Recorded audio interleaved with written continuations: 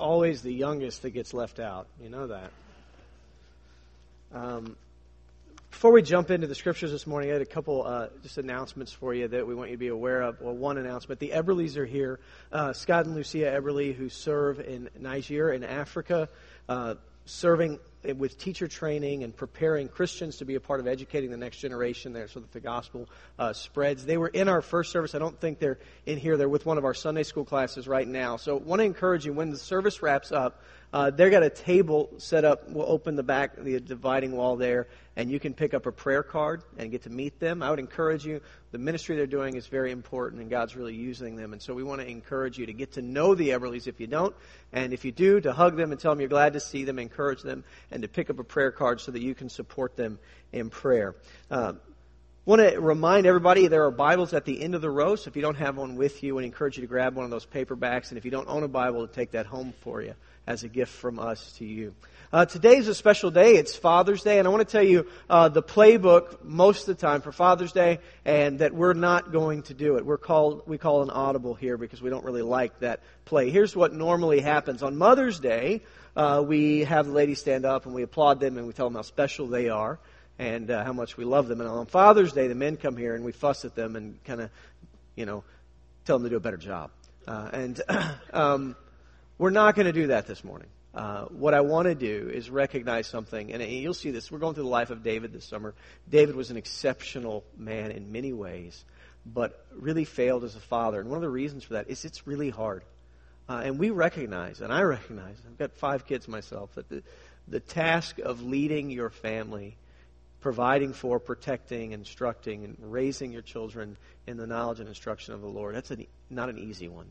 And there's not a lot of cultural forces that make that easier for us. And so we really have to lean into the Word of God and lean in to the Spirit of God for strength. And so I want to ask, dads, if you guys could stand up and we could say thank you to you and we could pray for you. So dads, would you stand up for us? All right.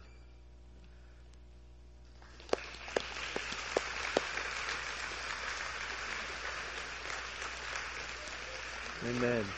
Man, I want to thank y'all for faithfully striving to execute what God's called us to do. It is not easy. And I want to lift you up in prayer and ask God's strengthening and blessing over you and your families. Father God, I lift these men up to you. I thank you that you are at work in their lives, leading them. Father, I thank you that while you have given us as men and fathers an exceptionally difficult calling, you have given us your Spirit to strengthen us and your word to guide us. And you have given us brothers in Christ to encourage us. And so I pray for these men that you would strengthen them, that you would give them great joy as they lead and serve their families, and that they would be a blessing to their wives and children, that they would be a blessing to those around them, and that through them you would do great and mighty things as they invest in the lives of their children. We pray for your blessing over them. In Jesus' name, amen. Thank you, guys. Happy Father's Day. I want to encourage you to open your Bible to 1 Samuel chapter 18. That's where we'll pick up where we left off last week. David had killed the giant. Inspired by that great victory, the armies of Israel rushed across the battlefield and routed the Philistine army. And with the cry of battle and the clang of swords and the victory at hand, we pan out and the screen fades to black. When the scene picks up today, it picks up in a different location. The armies of Israel have finished their campaign against the Philistines, and they're on their way home. And as they go through each city on the way, the women would come out to greet them. And they would do that because they're receiving their sons and husbands back. You'll note that when we read it, the Scripture is going to say the women receive them. Much like in World War II with America, how our troops en masse went off to war and then came back after victory, and parades happened all over the place as people received home friends, brothers, husbands, fathers, and cousins back.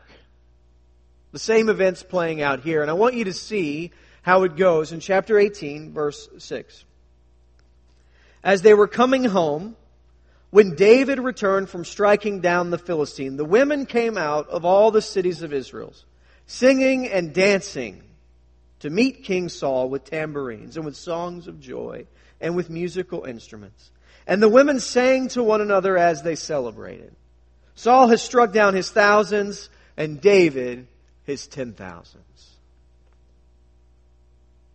So as they come into the city, there's the impromptu ticker tape parade, and the women have composed a song. And to be fair, it's not a great song. It lacks a lot of lyrical content, but they're singing it anyway and with great joy. And as they come into the city, Saul leading the charge, David and Jonathan just behind him, the troops following, they sing the song, Saul has killed his thousands, and Saul goes, I kind of like this song.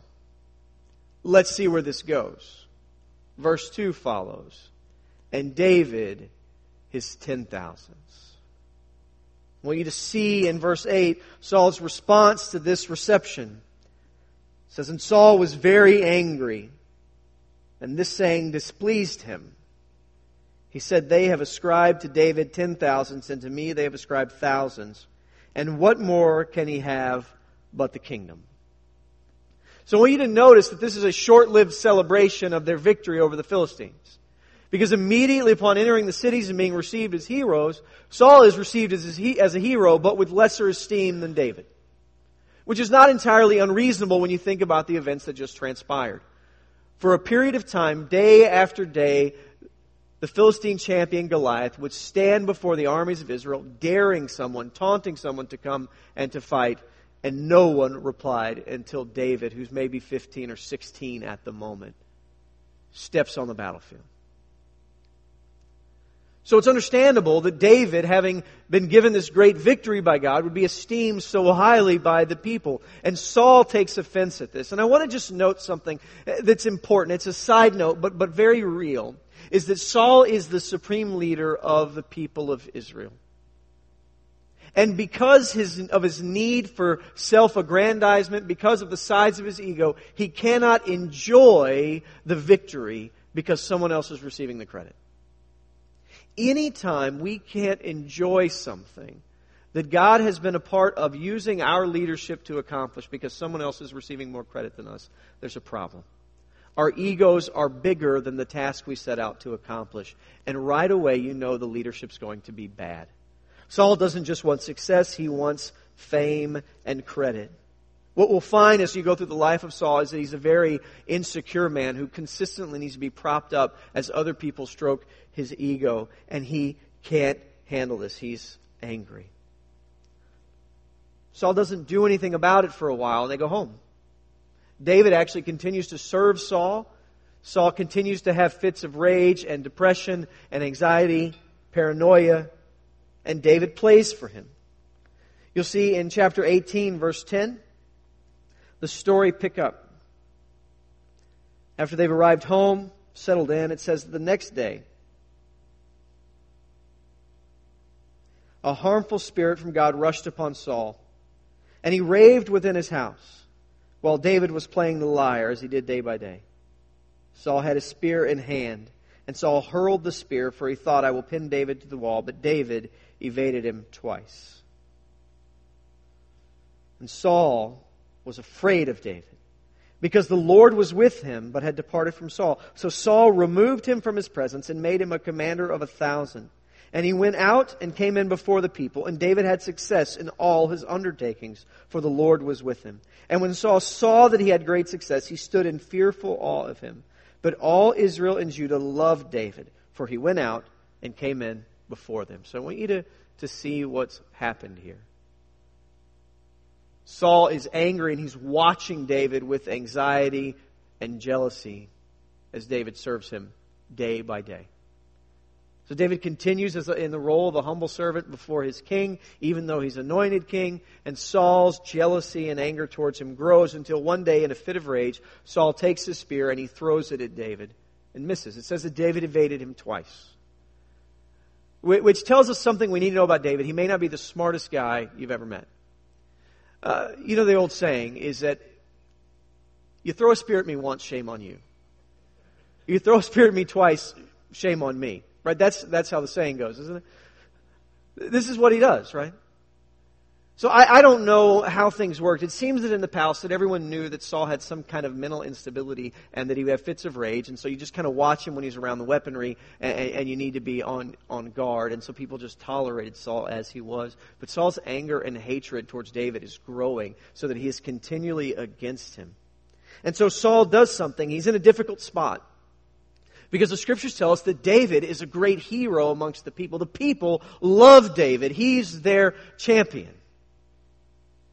So Saul really can't touch him. Saul can't just kill him.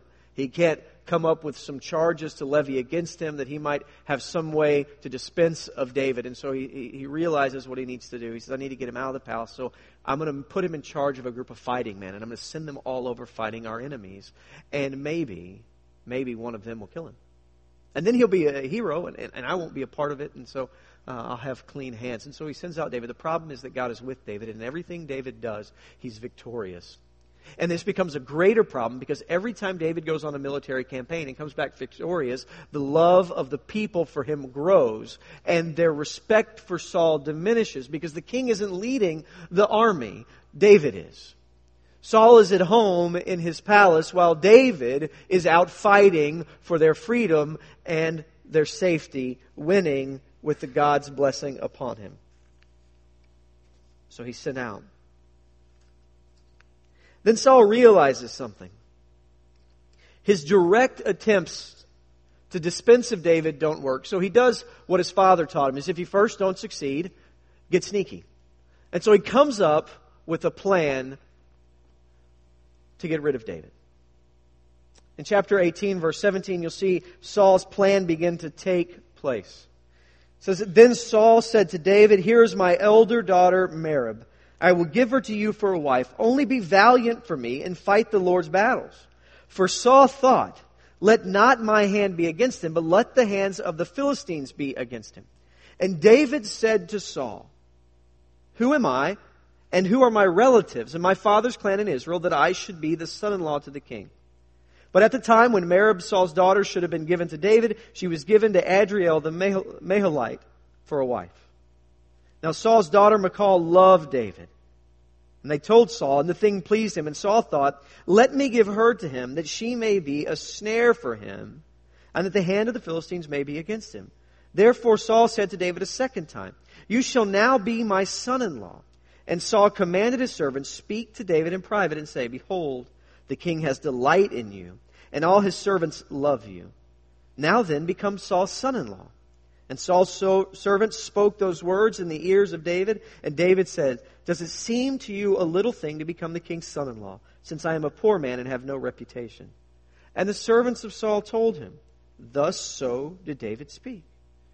Then Saul said, Thus shall you say to David, The king desires no bride price except 100 foreskins of the Philistines, that he may be avenged of the king's enemies. Now Saul thought to make David fall by the hands of the Philistines. And when his servants told David these words, it pleased David well to be the king's son-in-law. Before the time had expired, David arose and went along with his men and killed 200 of the Philistines. And David brought their foreskins, which were given in full number to the king, that he might become the king's son-in-law.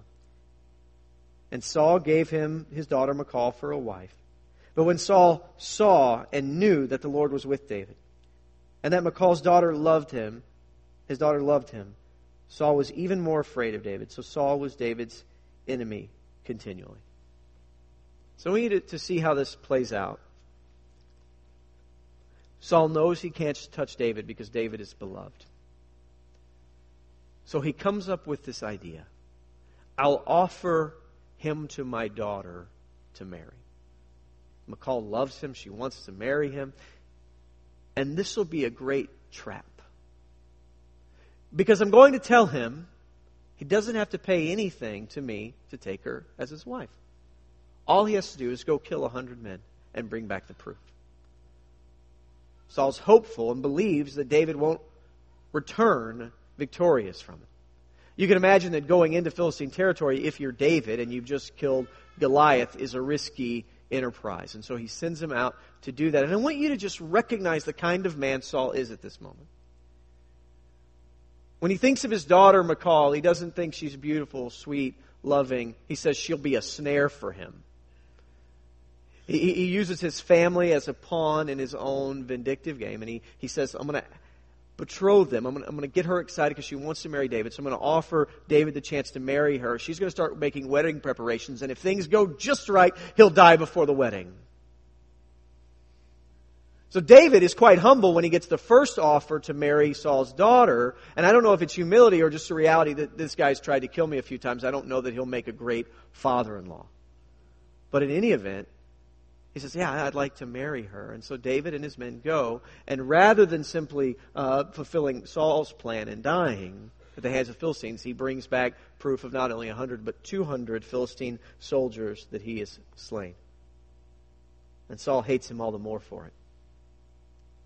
Saul's jealousy against him is kindled every time David is faithful to God. And every time God protects and gives David success, Saul hates him all the more because the root of his frustration is that God had rejected him because of his sin and was with David. So David, on his wedding day, enters into a strange family. But he remains with Saul for a season. And things are going to continue to get more difficult. You'll find that Saul is continually against him and views David as an enemy. And so his desire is to destroy David. Eventually, things become such that David has to flee, and he goes on the run. And for a period of time, David will be an outlaw, a fugitive from justice, running from the king of his country. Bible scholars debate how long this was. It's somewhere between 4 to 10 years, depending on who you read. But it's a lengthy period of time where David and a handful of men who are very close to him evade Saul day in and day out. Because Saul is enraged and will not give up his jealous war against David. So in the midst of that, you'll find several times where Saul is pursuing David. And I want to show you 2 instances while David's on the run where he has an opportunity to put an end to this issue with Saul. And I want us to see how he responds because I think it's going to be quite insightful to how you and I are to live our daily lives here and now. And so I want you to go with me in 1 Samuel chapter 24, verse 1.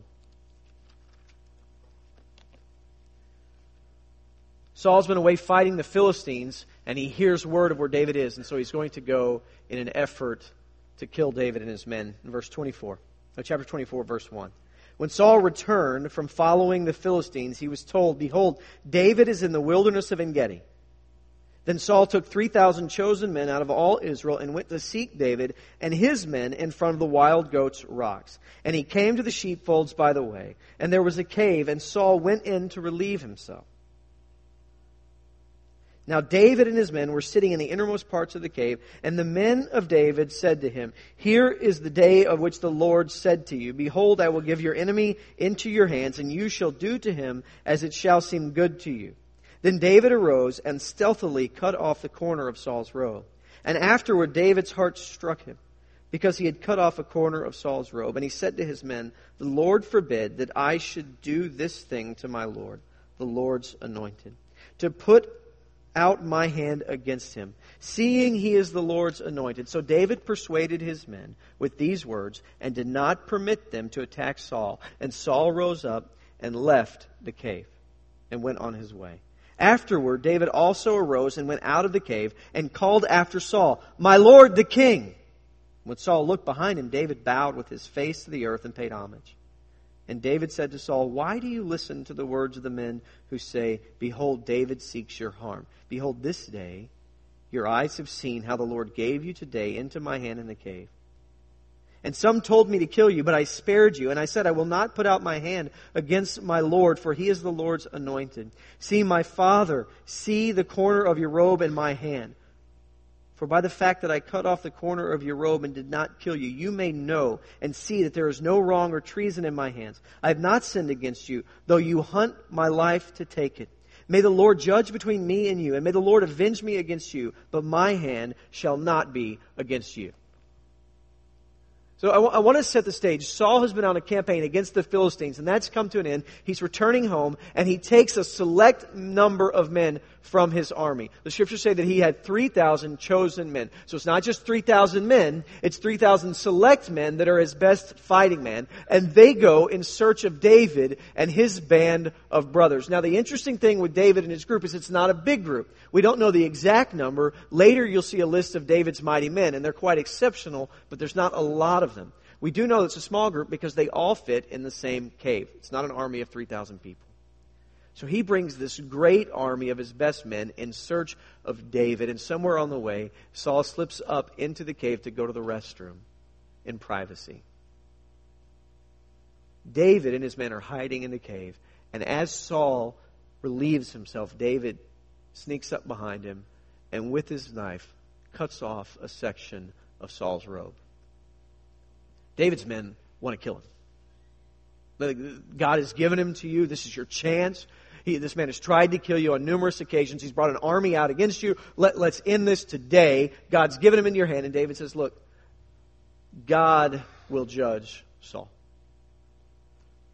I will not touch him. God has made him king. This is my king.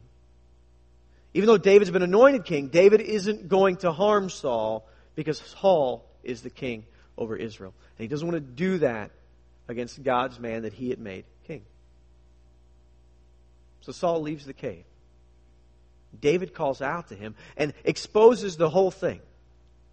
David shows him, I could have had you and I didn't. You keep listening to people tell you I want to kill you. I obviously don't want to kill you because if I could, if I did, you'd be dead. This is the end of it. And I want you to see how Saul responds to this reality when he discovers that David had him and let him go in verse 16.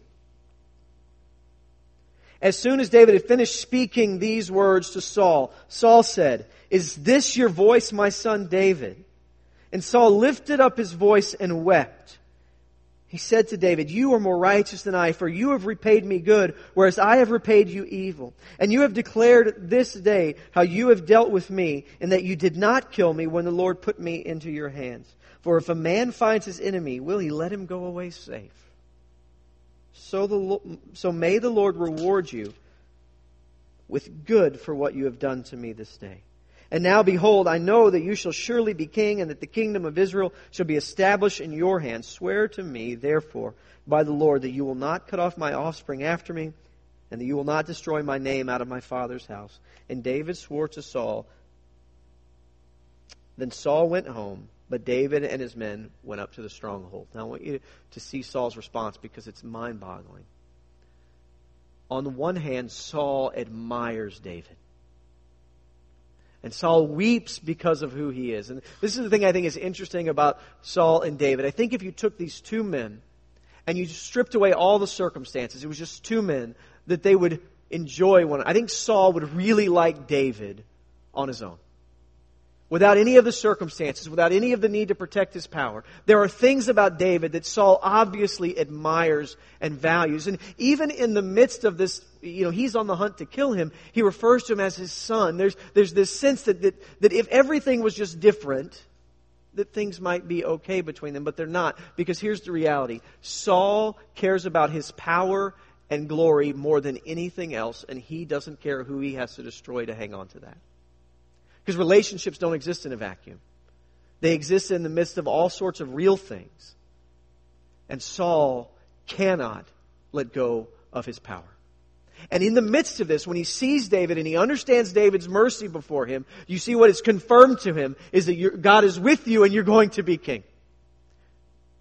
Which is why he goes home and David and his men return to their stronghold.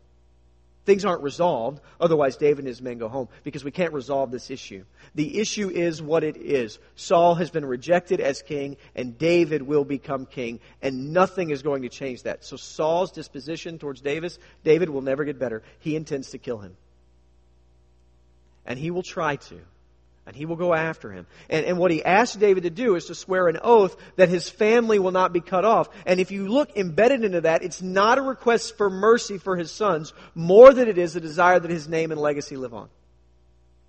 Because he doesn't just say, spare the lives of my sons when you become king. Because normal practice is for the new dynasty to wipe out all possible claims to the throne so that there's no fighting and civil war. He doesn't just ask for that. He says, I want you to spare, to not cut off my line or my name.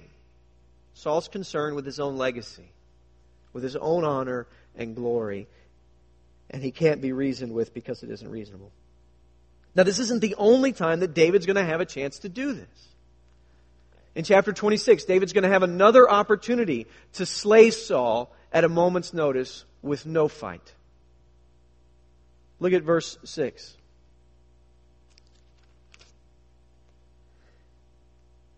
Then David said to Ahimelech the Hittite and Joab's brother, Abishai the son of Zeruiah, who will go down with me into the camp of Saul? So I want to pause there. Saul's camp and his army has been pursuing David, and they're camped and set up. David is aware of that, and he's asking who wants to go on a little recon mission with him into the camp of Saul. And Abishai said, I will go down with you. So David and Abishai went to the army by night. And there lay Saul sleeping within the encampment, with his spear stuck in the ground at his head. And Abner and the army lay around him. Then Abishai said to David, God has given your enemy into your hand this day. Now please let me pin him to the earth with one stroke of the spear, and I will not strike him twice. So here's what Abishai says. He said, look, you don't even have to get your hands dirty. The spear's right here. You know, remember the one that he threw at you a few times? It's right there. You say the word and I'll run it through. It'll be easy. It'll be quick. I don't think anybody even wake up. It's a tempting reality if the man's been seeking to kill you for years. But I want you to see what David says in response to him in verse 9. David said to Abishai, do not destroy him, for who can put out his hand against the Lord's anointed and be guiltless? And David said, as the Lord lives, the Lord will strike him, or his day will come to die, or he will go down into battle and perish. The Lord forbid that I should put out my hand against the Lord's anointed. But take the spear that is at his head and the jar of water, and let us go. So David took the spear and the jar of water from Saul's head, and they went away. And no man saw it or knew it, nor did any awake, for they were all asleep, because a deep sleep from the Lord had fallen upon them. Now, David's going to again confront Saul with the reality that he could have killed him. But I want you to note something about David. David has over and over again the opportunity to kill Saul, and he won't do it because he's following God's instruction to him. And I want to kind of dig into why that is, because I think when we get beyond this story of the particulars that happened to them, we're going to see David living out some things that I think are important realities for us to understand and employ if we want to faithfully follow Jesus and represent him well to the world around us. And I want to give you the first thing that David knows clearly, is that revenge belongs to God. Vengeance belongs to God alone. And David refuses to take it. See, God has given into the hands of the government that He has established the right and ability to execute justice. So when one person commits a crime against another, that person is then apprehended, the evidence against them is weighed by a jury, they're convicted, and then they're sentenced. And we call that justice. It's justice when one person commits a crime against another, they are convicted based on the evidence, and they go through appropriate punishment, having gone through all the due process required to execute justice. That's justice. Now, when someone harms me and I retaliate, that's not justice, that's revenge. And those are different things. David says, I'm not going to take revenge. That kind of judgment belongs to God alone. David does not have the ability to execute justice because he is not yet king. Saul is king. If David were king, he could address these matters because he would have the authority from God to do it. But he doesn't. And David says, I'm not going to get into the business of vengeance. That's not mine. More than that, he says, God has forbid that I should touch him in this way, and I'm going to be faithful to the Lord. And I want you to see in Romans chapter 12, the instruction isn't just an example from David, it is a command from us, to us. In Romans chapter 12, verse 19. Beloved, never avenge yourselves, but leave it to the wrath of God. For it is written, vengeance is mine, I will repay, says the Lord. To the contrary, if your enemy is hungry, feed him. If he's thirsty, give him something to drink. For by doing so, you will heap burning coals on his head. Do not be overcome by evil, but overcome evil with good. See, this idea that we don't take vengeance is built into something significant about how we all think about things. Here's the reality. When someone has harmed me, When someone has wronged me or those that I love, I want instant, immediate, swift justice. That's what I want. Someone has wronged me in some way, I want justice, and I want to be vindicated, and I want it now. But when I have wronged someone else, that is the last thing I want. When I am the one who has harmed someone, I don't want immediate justice. I want mercy. And the reality is all of us have harmed people. The Scriptures are plain in this, is that all have sinned and fall short of the glory of God, and that the wages of sin is death. And none of us want to stand before God demanding justice, I promise. None of us want to stand before God and go, I don't think I'm getting a fair shake here. Because the appropriate judgment from God for our sin against Him is an eternity in judgment apart from His presence, experiencing agonizing conscious torment because of our sin. Because we have sinned infinitely against a good and holy God. None of us want justice. We want mercy. And God is rich in mercy. And so the Scriptures are going to tell us, don't take vengeance because you don't want that, I promise.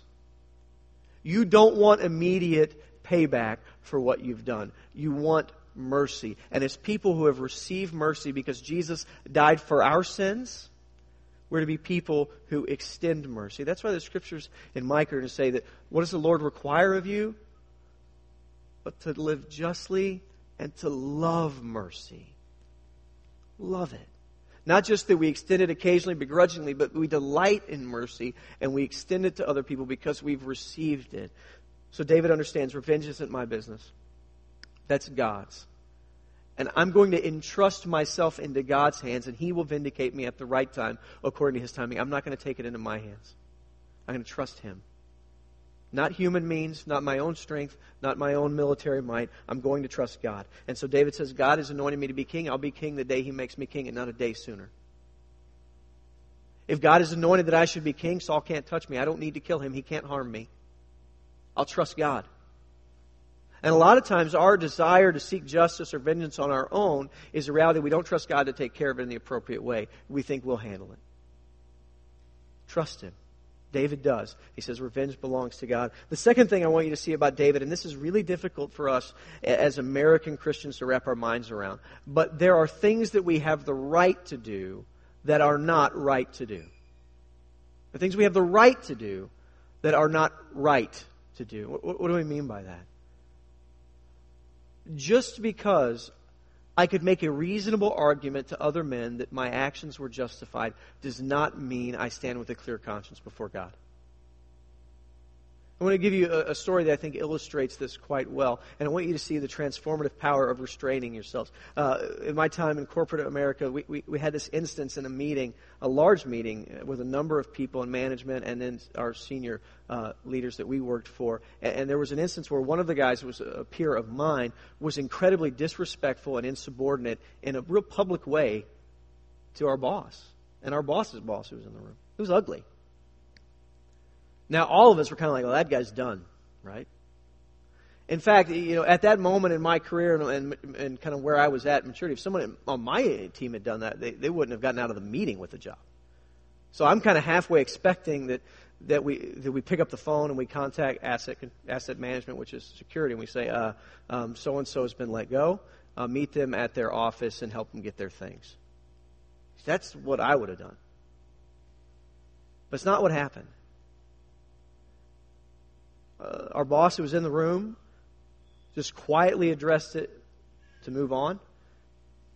Obviously, privately addressed it with that person. I don't know what he said. It was private. I do know the next time we had the whole market together, that was a different guy in the room. I know that he was humble. He was remorseful, repentant, publicly owned what he had done and asked everyone to forgive him and to keep working with him. And for the last year that I worked there on the team, it's a different guy. Now, our bosses had the right to fire him. HR wouldn't have had any problem with it, wouldn't have had any lawsuits. It's pretty cut and dry. They chose not to. And I don't think it was an act of weakness. I think it was an act of strength. Because here was a guy who obviously needed some help in his career, who was going to lose an opportunity. His family was going to be hurt because of it. And we had these couple guys, my boss and his boss, that were just good men and wanted to help a guy. And felt like they could process through that and salvage the relationship and he could be fruitful in the company. They had the right to can him at that moment. but decided there was a better opportunity if they showed mercy. And there are going to be times like that where you're going to have the right to do things. It's just not the right thing to do.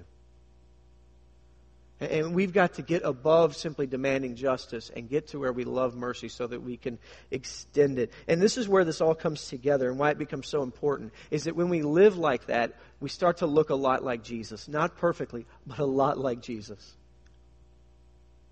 I want you to look at Philippians chapter 2 with me. Philippians chapter 2 tells us the story of Jesus leaving heaven to come to earth. Jesus, who eternally exists and equal with the Father, worshipped and adored by angels for eons, leaves His crown and throne to come in human form. In Philippians chapter 2, beginning in verse 4, tells us, "Let each of you look not only to his own interest, but also the interests of others. Have this mind among yourselves, which is yours in Christ Jesus, who though He was in the form of God, did not count equality with God a thing to be grasped, but made Himself nothing, taking the form of a servant, being born in the likeness of men, being found in human form, He humbled Himself by becoming obedient to the point of death, even death on a cross. Therefore, God has highly exalted Him and bestowed on Him the name that is above every name, so that at the name of Jesus, every knee should bow in heaven and on the earth and under the earth, and every tongue confess that Jesus Christ is Lord, to the glory of God the Father." So I want you to picture this. Jesus, worshipped by angels in heaven for eternity past, chooses to take on human form and be born a baby with all of our limitations and weaknesses. And He doesn't come and join a part of a fashionable family at a really exciting moment in history with all sorts of comforts. No. He's born into one of the fiercest, most difficult moments in the history of the world, into this family in the backwoods of the Roman Empire that's a part of the working poor. And He does that. Even though He has a right to be worshipped constantly. He doesn't just do that. He lives a life serving people who have rejected Him. And He goes to the cross and is nailed there by men He is there to save. And they mock and scorn Him as they murder Him. And Jesus does nothing. Isaiah looks forward to this moment in Isaiah 53. He says, "As the sheep is silent before the shearer, so He opened not His mouth." Men, when they were crucified, would yell, scream, shout insults at people. If they had the capacity, they would have done something about it. Jesus could have called down angels from heaven to destroy everyone who had apprehended Him, and He did nothing. Nothing. He would have been within His rights to have stopped it. Jesus wasn't on the cross because He was guilty. There's a man with no sin, but He was carrying our guilt. And the Scriptures say that He who knew no sin became sin that we might become the righteousness of God. Jesus cared little for His rights and had infinite love for us. So He laid them down, not considering what was good for Him, but was good for others. And He laid it down. He says, when you begin to live that way, you look like Jesus. And so think about this. Jesus doesn't call down the angels. He's hung to the cross. And what's His prayer? Not, "Father, deliver me, send the angels to destroy them." The prayer is, "Father, would you forgive them? Because they don't know what they're doing." When we endure mistreatment and injustice and respond with mercy, we look like Jesus. And I want you to see a practical example this week of this. Our brothers and sisters in Christ in South Carolina, who gathered today with no pastor because their shepherd had been killed, who gathered today having lost 8 other people in their church. You know how they responded? They responded with messages of forgiveness to the man who perpetrated these acts against them, and gathered to pray for his repentance and salvation. I want you to think about that. That is not the way the world responds to these things. And when the church does, when men and women who follow Jesus look at and take upon themselves hardship and mistreatment and respond with mercy and grace, even in the midst of mistreatment, even in the midst of injustice, there's a powerful testimony of the reality of who Jesus is. Because that is unexplainable in human terms. That is obviously and plainly a work of the Spirit of God.